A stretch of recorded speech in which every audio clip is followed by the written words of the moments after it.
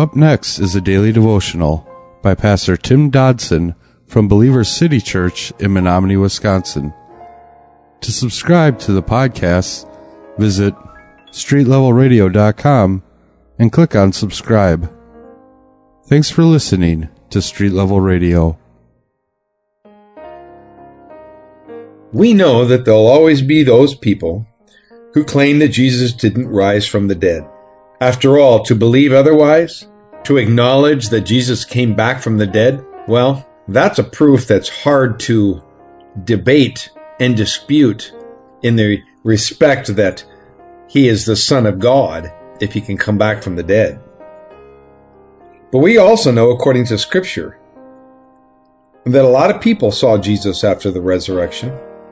One passage tells us that more than 500 Christian believers.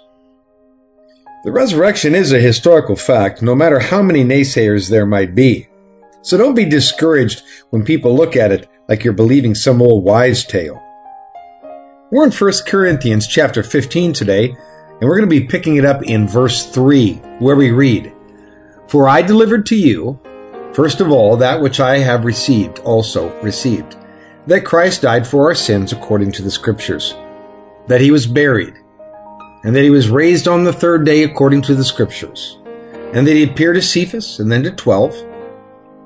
Then he appeared to over 500 brothers at once, most of whom remain until now, but some have also fallen asleep. Then he appeared to James, then to all the apostles, and last of all, as to the child born at the wrong time, he appeared to me also." Now Paul here is laying out the gospel again in its purest and simplest form. Jesus was crucified for our sins according to prophecy, was buried, and rose again on the third day. A multitude of witnesses testify that he lives, of which I am one this morning.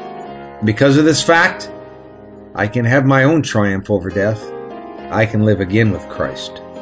Now please note the details in this passage. First of all, it says Christ died for our sins. Please never forget this. You see, he was purely innocent. It was us. We did this. In the end, it was not the Romans, not the religious powers that be, or even the Jewish mob.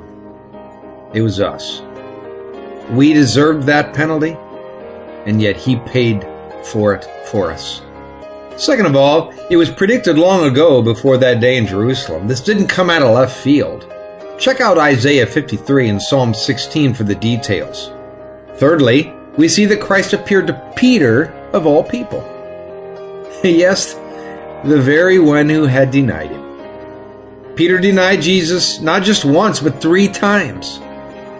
Yet in a timeless message, eternally displayed in Scripture, we have before us God's grace.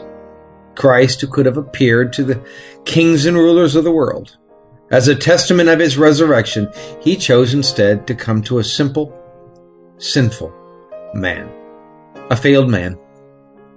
Peter, he was an uneducated blue-collar fisherman who had simply been chosen out of fear to save his own skin at the price of a murderer of his friend and the Savior.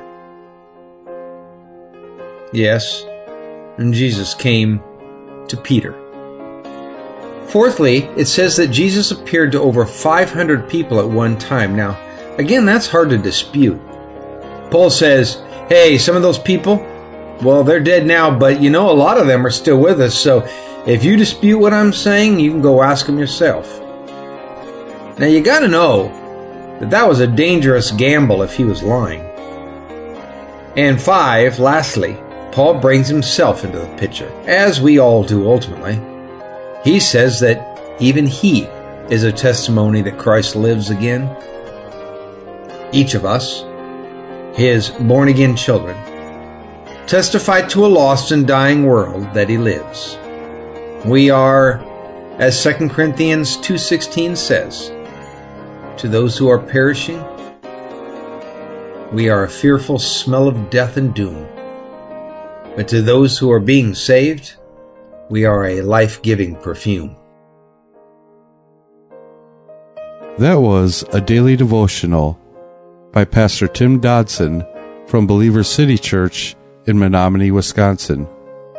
For more information on Pastor Tim Dodson or Believer City Church, visit believerstogether.com.